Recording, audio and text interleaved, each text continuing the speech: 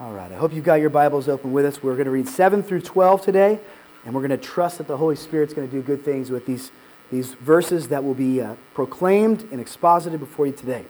Verse 7 says, "Again, I saw vanity under the sun. One person who has no other, either son or brother, yet there is no end to all his toil. And his eyes are never satisfied with riches, so that he never asks, 'For whom am I toiling and depriving myself of pleasure?' This also is vanity and an unhappy business. Two are better than one, because they have a good reward for their toil.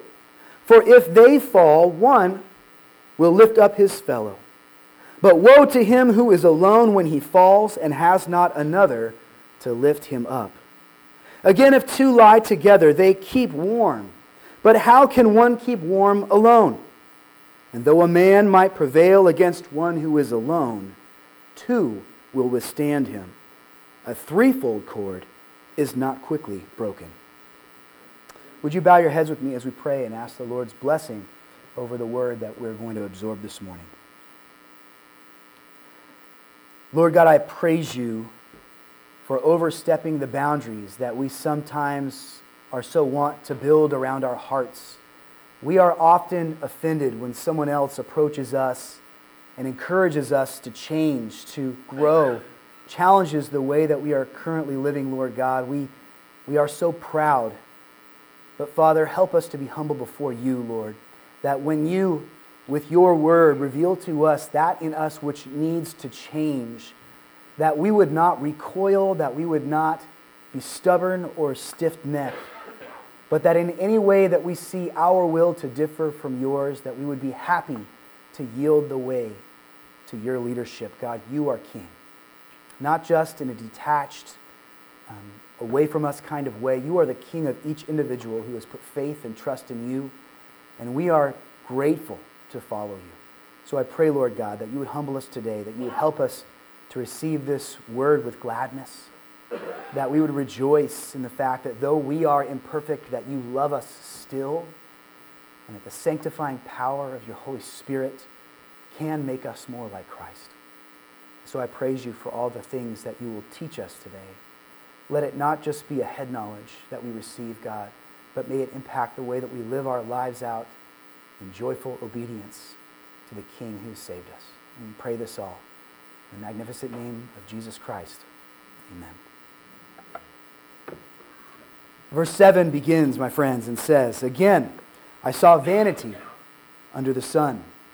When you're studying through the book of Ecclesiastes and you come across that structure of again, you can know that the preacher of Ecclesiastes is about to give you further evidence that this hypothetical life, this life lived under the sun as it is called in Ecclesiastes, this life lived independent from God, lived under the power of man's own understanding and conviction, is vanity, is meaningless.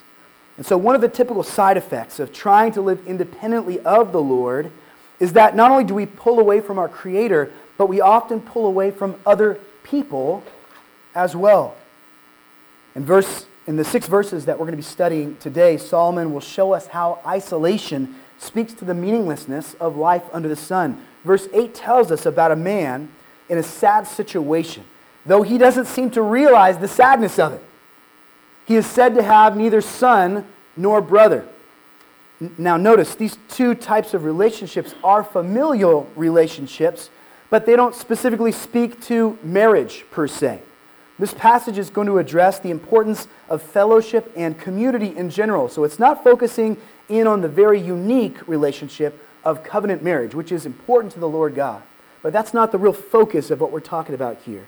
And that's kind of interesting, considering that Solomon, in many ways, had a train wreck of a married life. He had so many wives and so many concubines that it's interesting here that he instead chooses to focus on our familial relationships, those relationships of connection outside of the marriage covenant. The relationships that are being identified here in Ecclesiastes are relationships of brotherly love. As the New Testament writer might use the word phileo to describe them, these are relationships friend to friend, neighbor to neighbor, brother to brother, father to son. What might cause a person, like the man we read about in verse 8, what might cause him to be alone? There are times in life when circumstances that are beyond our control can damage our relationships and isolate us. When you lose, for instance, someone who is dear to you, death can take away relationships that we highly value and leave us feeling lonely, leave us feeling isolated and distant. When you have to move to a new area because perhaps there's a financial hardship, or maybe you get transferred in your job, and in order to continue supporting your family, you've got to go where the employment is. That can cause a severing of relationships. Not that being distant from somebody means we can't continue a relationship with them, but day-to-day interactions, regular face-to-face interactions are important to fostering strong relationships. Or for others, it's just the fact of when we grow older and we begin to see the effects of the fall, the death that is a reality for all of us, begin to take its toll. And we look around and the people that we've been so close to throughout our lives, several of them have passed away, and that community that we used to value so greatly is no longer what it used to be. Circumstances can peel away many of the great connections that we have with people, much of our brotherly love, and can result in isolation. But this is not why the man in verse 8 is alone, is it? His isolation is the result of his own choices. Sometimes we suffer from a lack of meaningful relationships with others because we have acted neglectfully towards the people who we should have valued and pursued.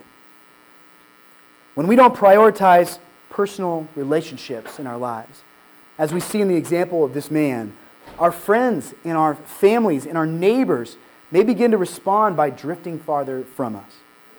Whatever might cause a person to be distant from others, the preacher's comments here in Ecclesiastes 4 help us to see that isolation is not a state that we should grow comfortable with.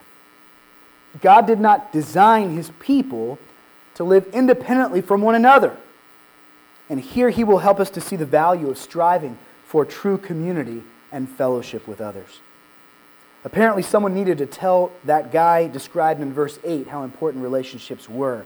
Despite the man's lack of significant friendships and connections, he doesn't bother to take the time to even consider his lonely state. He's so wrapped up in his busyness, in his activity, in achieving his own personal goals, that he's ignorant to his own isolation. He's not even broken up by the fact that there is no one there to share in the joy of his accomplishments that he is striving so diligently for. This man is alone because he has set his sights on something other than loving relationships. He has chosen things and goals over family and friends, over community and togetherness. Ambition is a double-edged sword, isn't it? You know, God is not glorified when we slothfully slug through life and don't think about ways that we can apply our skills and our talent and our time to grow and to advance and to do more. We talked a little bit a week ago about sloth and how that's not glorifying to the Lord God. Folded hands that produce nothing for the kingdom are not profitable to the Christian.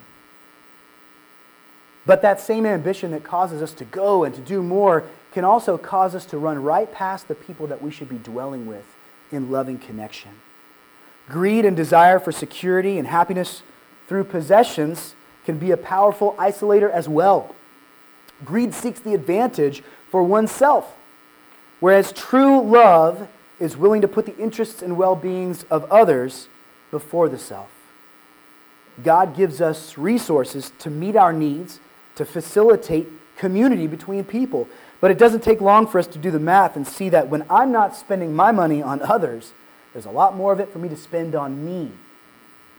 And so the greedy heart of man has this tendency to isolate so that resources can be spent on the self instead of shared with those who are loved. And the preacher of Ecclesiastes wants us to understand that this self-centered way of living is a bad thing. The wisdom that Solomon shares with us in these verses reveal that isolation is a condition that is not pleasing to our God, and it is destructive to the man that he loves. This is not to say that it is a sin to be by yourself from time to time. If you're an introvert, you're probably sweating a little bit right now about where this sermon is going. We see several examples in Scripture where People were alone for a time, and it was good for them, right? The prophet Daniel was known. Though he had friends and community, though he served and was engaged, even in the secular community that he lived in, he sought to build relationships. But regularly, he would divide himself from the worries of the world. He would go out onto his balcony, he would open up the doors, and he would pray to the Lord his God. He would be alone with the one that he loved the best. We read of the prophet Jeremiah, who is often called the lonely prophet, because for so many years he ministered to the people of Israel, but they rejected the words of God that came through him. But even Jeremiah saw the benefit of being alone. In Lamentations 3:25 through 28, he writes, "The Lord is good to those who wait for him, to the soul who seeks him. It is good that one should wait quietly for the salvation of the Lord. It is good for a man that he bear the yoke in his youth. Let him sit alone in silence when it is laid on him." So we see there that even at a young age, it is good for us to be reflective and introspective and to spend time just with our thoughts, thinking about the Lord God and trying to understand our connection to him. Those who are familiar with Jesus' earthly ministry know that he would regularly detach himself from the crowds and make time to seek the Lord on his own. Luke 5:12, but he would withdraw to desolate places and pray. So being alone is not in and of itself a sin. You are not an inferior Christian if you're introverted and tend away from the crowd. We're not commanded to spend every waking moment with other people, but even if you are more naturally withdrawn, even if you would rather consider yourself an introvert and your default impulse is to shy away from personal interactions rather than pursuing them, God does not intend for isolation to be your primary mode of existence. You might say, but isn't it my prerogative to live my life as I desire? Don't I have a basic human right to choose to voluntarily live, if I want to, with a narrow bandwidth, keeping personal interactions to a minimum if that's more comfortable to me? If I am anxious about crowds, if it's hard for me to interact, if people don't always understand me, maybe my communication skills aren't that great, don't I have the freedom to choose to be on my own? In the mid-4th century, many firm believers found that the world was so corrupt around them that they preferred to be by themselves. And so we had the birth of the monastic movement, where godly men would go off into the wilderness and live isolated lives, hoping to seek simply after the things of the Lord God. Godly women would try to escape from the temptations of the world by committing themselves to nunnery, by being set apart and forsaking familial life. And though the intentions of some of those individuals was good, so much more could have been done through them had they refused that impulse for isolation and instead engaged in the communities that God had planted them in. Can I isolate myself from others and still seek to glorify God? According to the testimony of his perfect word, no, I cannot. If I have given my life over to Jesus, then I don't belong to myself anymore. What he wants for me is more important now than what I want for me. And he wants for me fellowship and relationship with others. This is a radical thought, this idea that God has the right to just tell us what is good for us and expect us to do it. But it is a thought that cannot be overlooked if you're serious about your faith. Some people have this idea that if God loves me, then he would never ask me to do what I don't want to do, what makes me uncomfortable. But that is patently wrong. Because God loves you, he will decide what you need and what you ought to want, even if it conflicts with what is natural and what comes easy to you. He knows your heart much better than you do. And as your faithful Father, he knows what you need. To follow Christ is to die to self, to put an end to the notion that your life is your own personal kingdom and you get to be the king over that personal kingdom.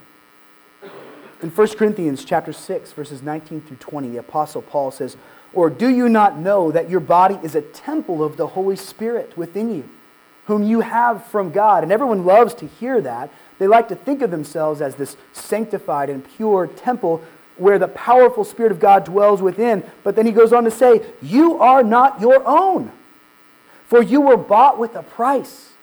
So glorify God in your body. This verse is not just an encouragement to us so that we'll think better about ourselves, so that we'll have a boosted self-esteem, but rather it is to remind us that now that the Spirit dwells within us, that Spirit needs to have dominion over us, that we cannot afford to pretend as though this is our temple anymore. This is the temple of the Spirit, and God has every right over the things that occur in these bodies. You were bought at a price, Christian.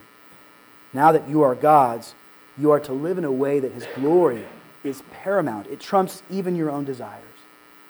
Recall the picture of the Garden of Eden for a moment, friends.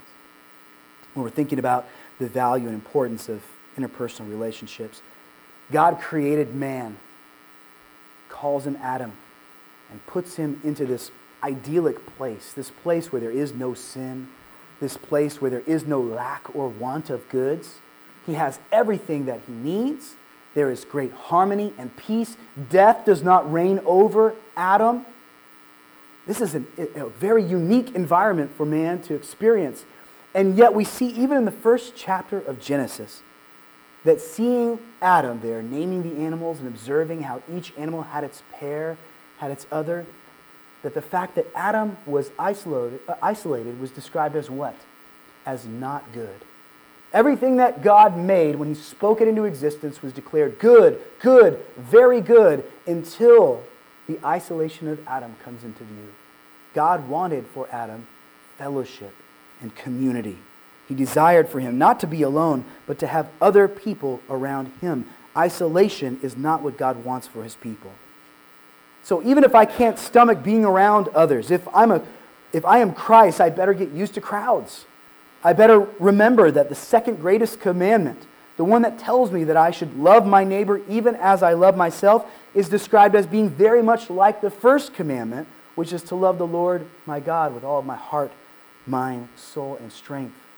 And that all of the law of God hinges on these two. Surely there are times when it is okay for us to be by ourselves, but isolation, this general trend towards living for the self, living independently of others, of the help and of allegiance of other people, this is vanity. It is just another expression of the broken compulsion that we have inherited from our father Adam, this sin nature which plagues all of mankind, the compulsion to be like God, what Satan tempted Adam and Eve with in Genesis 3:5, to be sovereign over our own domain, to have no one to answer to and no one to tell us no. This is contrary to the joy that God has designed for us. So returning to this man that Solomon describes in chapter 4 of Ecclesiastes, verse 8, despite his isolation, there is no end to all his toil. He doesn't notice how much he's missing, so he just keeps on pressing. He just keeps on missing it and is content to live in this loop of dissatisfaction, constantly pressing for more, but never being filled. This aimless striving is described as an unhappy business. Literally, it means an evil task. To just continue to live life on your own, thinking that you can meet your own needs apart from God, is a very unhappy business indeed. If you are living primarily for yourself, you are preoccupying yourself with activity that you may not realize it, but activity that is robbing you of the joy that God has for you. God doesn't want you stuck in that revolving door of loneliness and dissatisfaction. So amidst the vanity of life, the preacher pauses to help us see the value of living in fellowship with other people.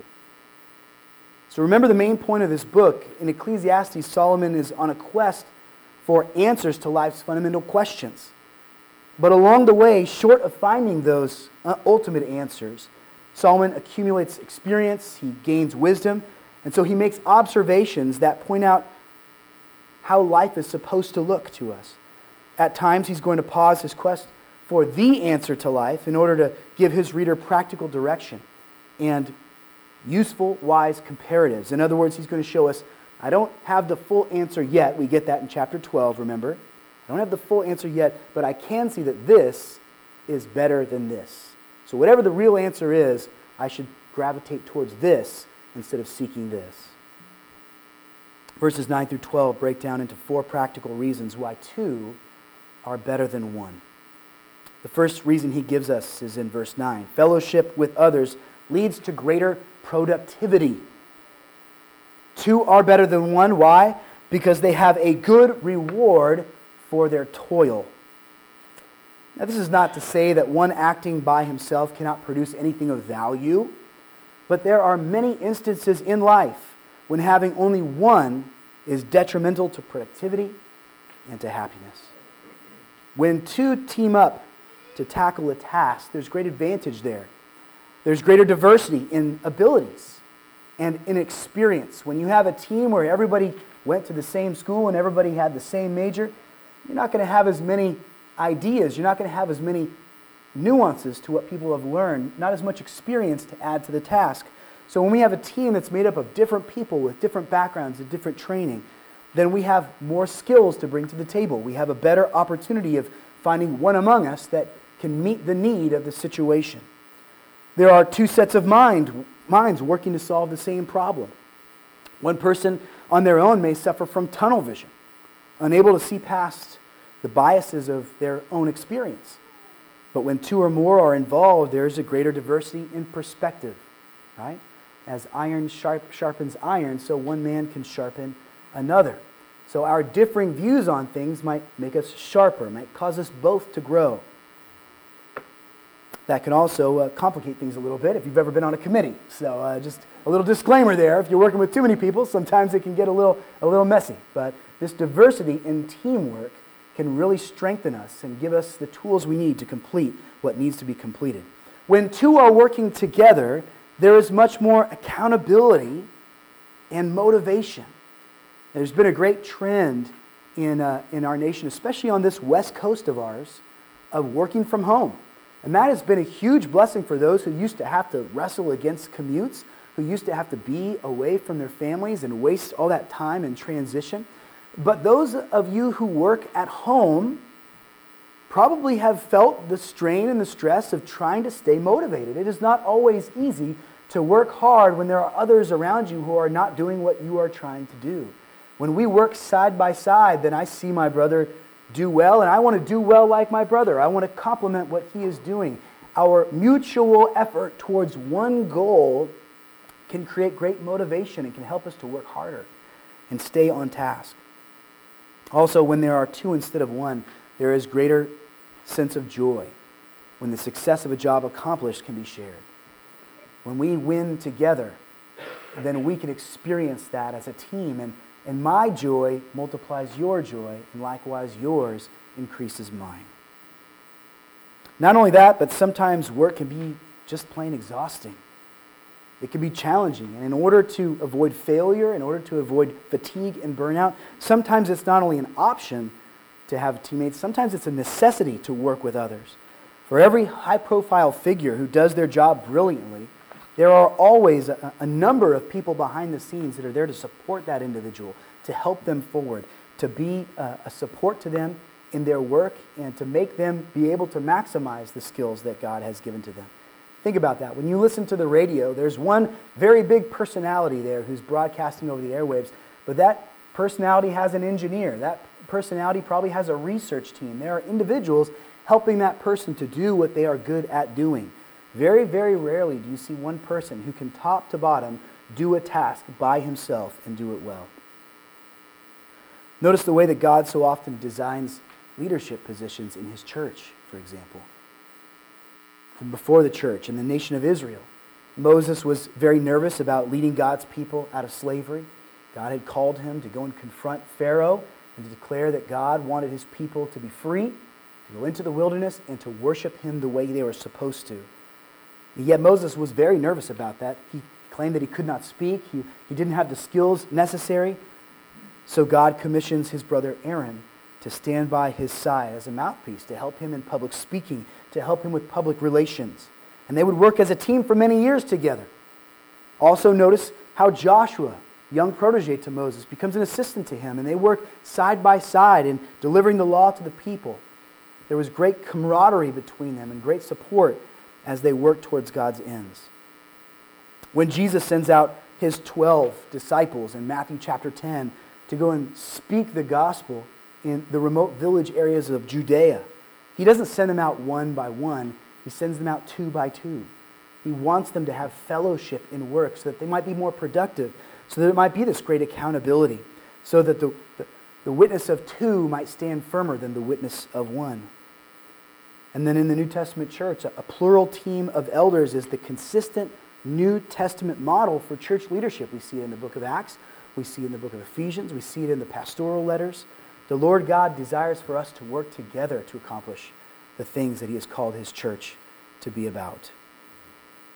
We even see that God himself, the triune being that he is, has a teamwork within his own being. One God in three persons, co-equals, existing eternally with one mind and one desire. Though different in role, though different in person, they work in a perfectly united way to make what needs to happen. And there is great joy in that fellowship. God wants us to know what it's like to have community because he has always known it and always rejoiced in it. So fellowship with others leads to greater productivity. It also leads to greater support. Verse 10 goes on to say, "For if they fall, one will lift up his fellow. But woe to him who is alone when he falls and has not another to lift him up." We are, every one of us, weak. There are limits to what we can accomplish as mortal human beings. When our weakness gets the best of us and we fail, who is going to be there to lift us up? We've seen some wonderful examples in Scripture of people who were there for one another through extremely trying times, through difficult circumstances. Remember how David, the anointed of God, while Saul was still on the throne, became the object of Saul's wrath.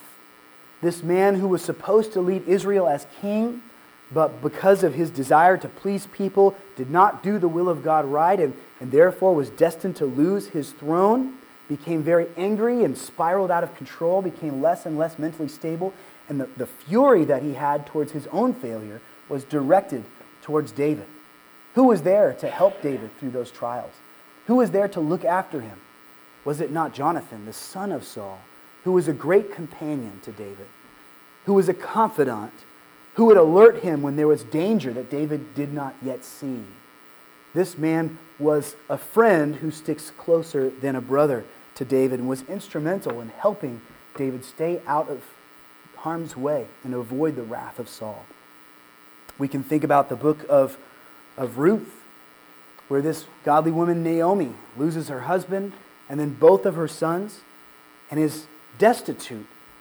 She sends her daughter-in-laws away back to the land of Moab where they had come from, releasing them from their familial obligations, and one goes, but Ruth decides to stay with her mother-in-law, and there's a great friendship there as she travels with her and declares, "Your God will be my God, and your people will be my people. Whatever happens to us will happen to us together."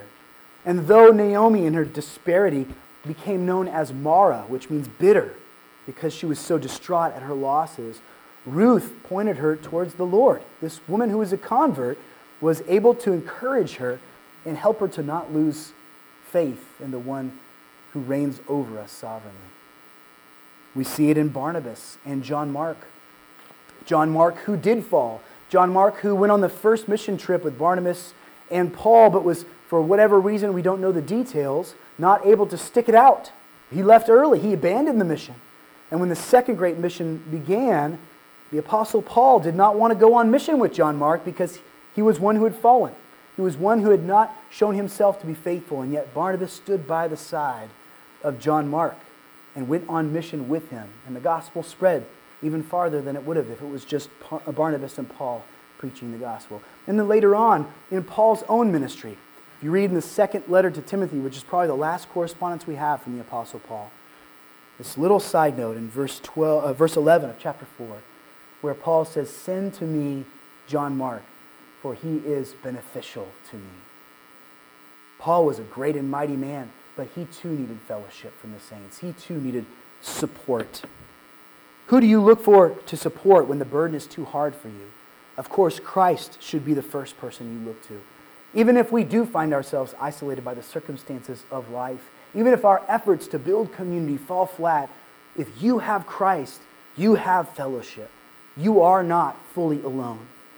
And our first and primary support should come from the Son of God who has redefined us and walks every step of life by our side. But part of how Christ supports us is through this brotherly love that we can enjoy as part of His family.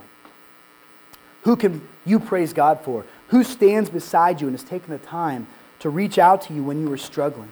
They didn't know exactly how you felt in your low moment, but they did what they could to feel compassion for you, as we spoke about a week ago, to identify the best they could what you were going through because they cared about you. And what you're going through right now is important to them because it's important to you. Write that person's name down. And this week, in your personal quiet times with the Lord, I urge you to praise God for the fellowship that God has given to you through that person. Fellowship gives us support. Thirdly, fellowship with others leads to greater comfort for us. Again, if two lie together, they keep warm. But how can one keep warm alone? Now, there's nothing weird about this. I remember reading this as a teenager and starting to sort of shuffle around in my seat a little bit. This is a cultural reality for the Jewish people. In fact, many have pointed out that this whole section in Ecclesiastes might be framed around the very common idea of travel.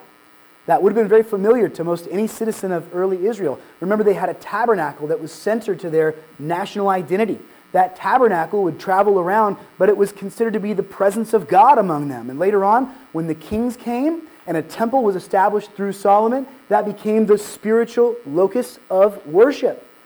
So if you were a part of Naphtali or Ephraim or one of the other tribes that was remote from the area of Judah, you would travel occasionally to come and worship the Lord your God in that temple. And so it's very possible here that we have shadows of this travel finding itself in these verses that we are studying right now.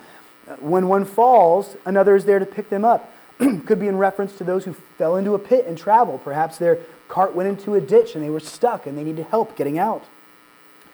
You often had to sleep on the road. If your journey was more than one day and you couldn't make it to a town where you would find hospitality from another Jewish person, you might have to just huddle up. And if it wasn't for the body warmth of your traveling companions, it would be a very cold and lonely night. When it speaks in a moment about protection, it might be talking about those who are traveling on the road who are wont to be attacked by robbers or bandits. So two traveling together are more secure than one, such as the Great Samaritan, who is a sitting duck, an easy target for a bandit who would try to rob them on the road. So this isn't weirdness here at all. This is simply talking about the cultural realities that the Jewish people had to deal with. Physical comfort is clearly in view here, but we can also consider the emotional component, can't we? It is comforting just knowing that someone is near to you, that they care enough to walk alongside however rough the road becomes. You know, there is a reason why those who are in prison, those inmates who have had so many of their rights stripped away, when they don't toe the line, when they are breaking the policies and the boundaries that are set by the prison guards, how are they punished?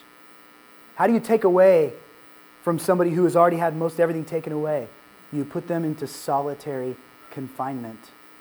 You remove from them that human element of comfort. Even though those men are in chains next to other people who are probably pretty hard-hearted, probably pretty hostile, people even who are prone to break the law need companionship and fellowship. And so that isolation is detrimental to us.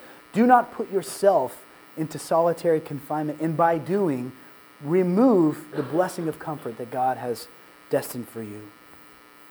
1 Corinthians 12, verses 24 through 26. But God has composed the body, giving greater honor to the part that lacked it, that there may be no division in the body, but that the members may have the same care for one another. If one member suffers, all suffer together. If one member is honored, all rejoice together. So the warmth of the prayers of your brothers and sisters can be a great comfort to you, can't it? When you are going through difficult times. You might call a brother or sister in Christ and pour your heart out to them, and they might not be able to give you some solution to your problem. They might not be able to give you wisdom that will help you to work your way out of whatever hardship you're going through, but just the very act of being with them, of knowing that they are lifting your needs up before the Savior, is a comfort to the heart and makes it more easy to walk through whatever trials God has designed for us. Fourthly, fellowship with others leads to greater security for us.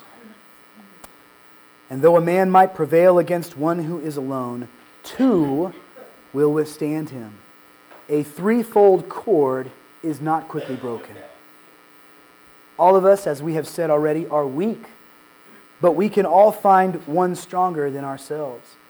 And when we unite together, what little strength we have becomes more formidable, doesn't it? When threat comes, my effort might not be enough to keep me secure, but the strength of another added to mine can turn the tables and give me ample power to overcome my adversary. One of my kids is deathly afraid of bees. And I won't tell you which one, but if you go out and hang out in the park for any length of time, you'll probably notice the screaming and the running away whenever he sees anything that flies, because anything that flies is a bee when you're afraid of bees, right? And when you think about that, it's not a lot of logic to it. Unless, of course, you're allergic to bees. If you are, that just ruins my whole illustration. But run with me here. If you're not allergic to bees, we often get so scared of this little tiny thing that's just a fraction of our size. This little tiny thing that, yes, they can sting us, but what's the worst it can do? It's a little bit of discomfort, a little bit of swelling, soreness. If you're not allergic to bees, though, it's going to go away. It's a little illogical for us to run screaming with our hands in the air just because a bee is around us, because there's not much they can really do to you. But multiply that bee by a couple of hundreds. What can a swarm of bees do? A swarm of bees can take down a cow, believe it or not. The multiplication of that toxin, the multiplication of the small pain, but amplified over the group, can be very, very dangerous. A swarm of bees is a true problem. When one little thing that isn't much of a danger to us gathers together, then their strength is multiplied, and suddenly they are a force to be reckoned with. Not that Christians should roam around the countryside in packs like angry bees, right? But it is comforting to know that whatever life would throw at us, we are more secure against it when we have our brothers and sisters standing by our side.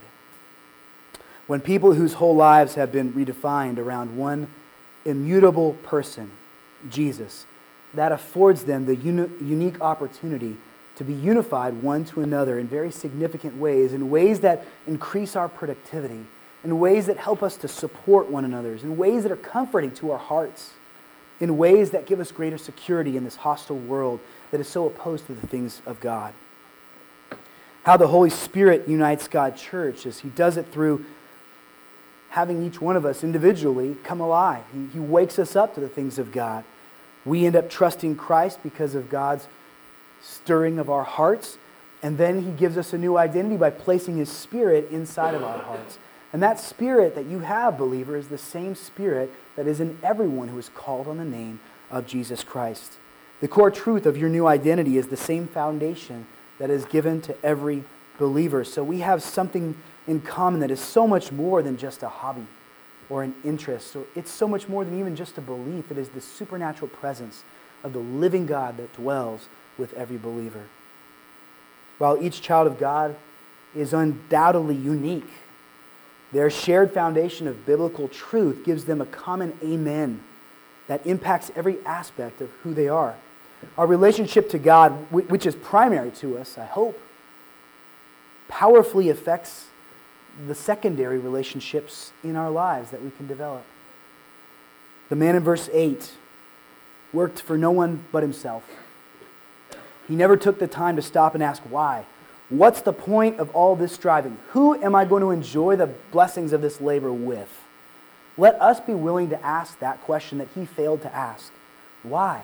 Why am I working so hard in this life of mine? Why am I constantly so busy? Why do I feel compelled to fill my schedule with everything I possibly can cram in? And in light of the knowledge of Christ that has been revealed to us, how does this striving affect what should be important to me? How does this impact my most important relationships? Friends, our constant toil can interfere with the vertical relationship that we are called to have with Jesus Christ. Your busyness, even if it is involvement in godly things, can sometimes hinder your nearness to the Lord God if you are not careful to pursue Him in a personal way. And of course, our secondary relationships can suffer as well. How do my strivings detract or contribute to what matters most, to the God that I love and the people that should be close to me? If my work has caused me to be an island, to isolate and sever any but the most utilitarian of connections with other people, then what needs to be done today to repair those things? Or what needs to be done if I don't have relationships like that? What do I need to do in humility to begin to build those things up? If you have no connections, I want to encourage you to look around you in this room today and consider the great mercies of the Lord Almighty, who has drawn a church to Himself for His glory, yes, but also for our blessing and our good. Start here. If you feel isolated and you don't have real meaningful relationships, then find someone else in this body of Christ that you might come to know. Invite them to your home. Offer to help them with their lives. Pray alongside them. Begin to listen and get to know them. And allow them to see what is going on in your life. Pray with your brothers and sisters and seek this kind of family. I'm reminded of Luke chapter 8, verses 19 through 21, where Jesus is preaching. And there's a great multitude there that is gathered in that big home to hear Him speak. And at some point or another, Mary and some of Jesus' brothers come to the door, and they're asking for Jesus. They need to speak to Him. And someone pushes their way up to the front, and they talk to Jesus, and they tell Him that, hey, your mother and your brother is here. Look at verse 19. It says, then His mother and His brothers came to Him, but they could not reach Him because of the crowd. And He was told, your mother and your brothers are standing outside, desiring to see you. But Jesus answered them, my mother and my brothers are those who hear the word of God and do it. We are not First Family Church by accident. That name has a significant meaning. It is tied to one of the primary foundational metaphors that God uses to help us understand what the church is supposed to be. So if you feel right now like you have worked your way out into an island, you have made yourself unavailable to others, I urge you today to experience the great blessing and joy of drawing near, especially to those whom God has coveted you to draw near to through membership in the church. Would you see that those who are in this room are the ones that God has called you to love? He's called you to protect them, to serve them, to pray for them. Would you see that?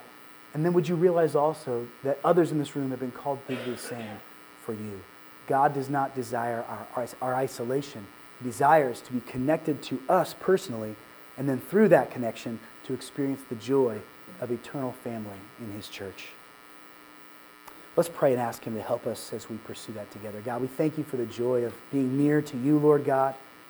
And I pray, Father, that though it may be easier for us, especially in this digital age where there is so much information at our fingertips and we play as though we are connected because we have these apps and these websites that we can go to interact with each other in a very limited social way. But Father, I fear that people are more isolated than ever. People are more lonely than they've ever been, despite this electronic guise of connection. Father, You desire us to be near to one another like brothers and sisters. And so I pray that You would build those relationships of brotherly love. Father, help us, of course, to never neglect our relationship with You, and to know that if that relationship is out of step, if we are not pursuing You the way that we ought to, then we cannot expect our relationships with others to be in order. So as we transition to this time of communion, God, we pray that You would help us to rejoice in the most important of all relationship connections that a human being can experience. The relationship that we have with You because You have called us to join You at Your table. We praise You and thank You for all this in Jesus' name. Amen.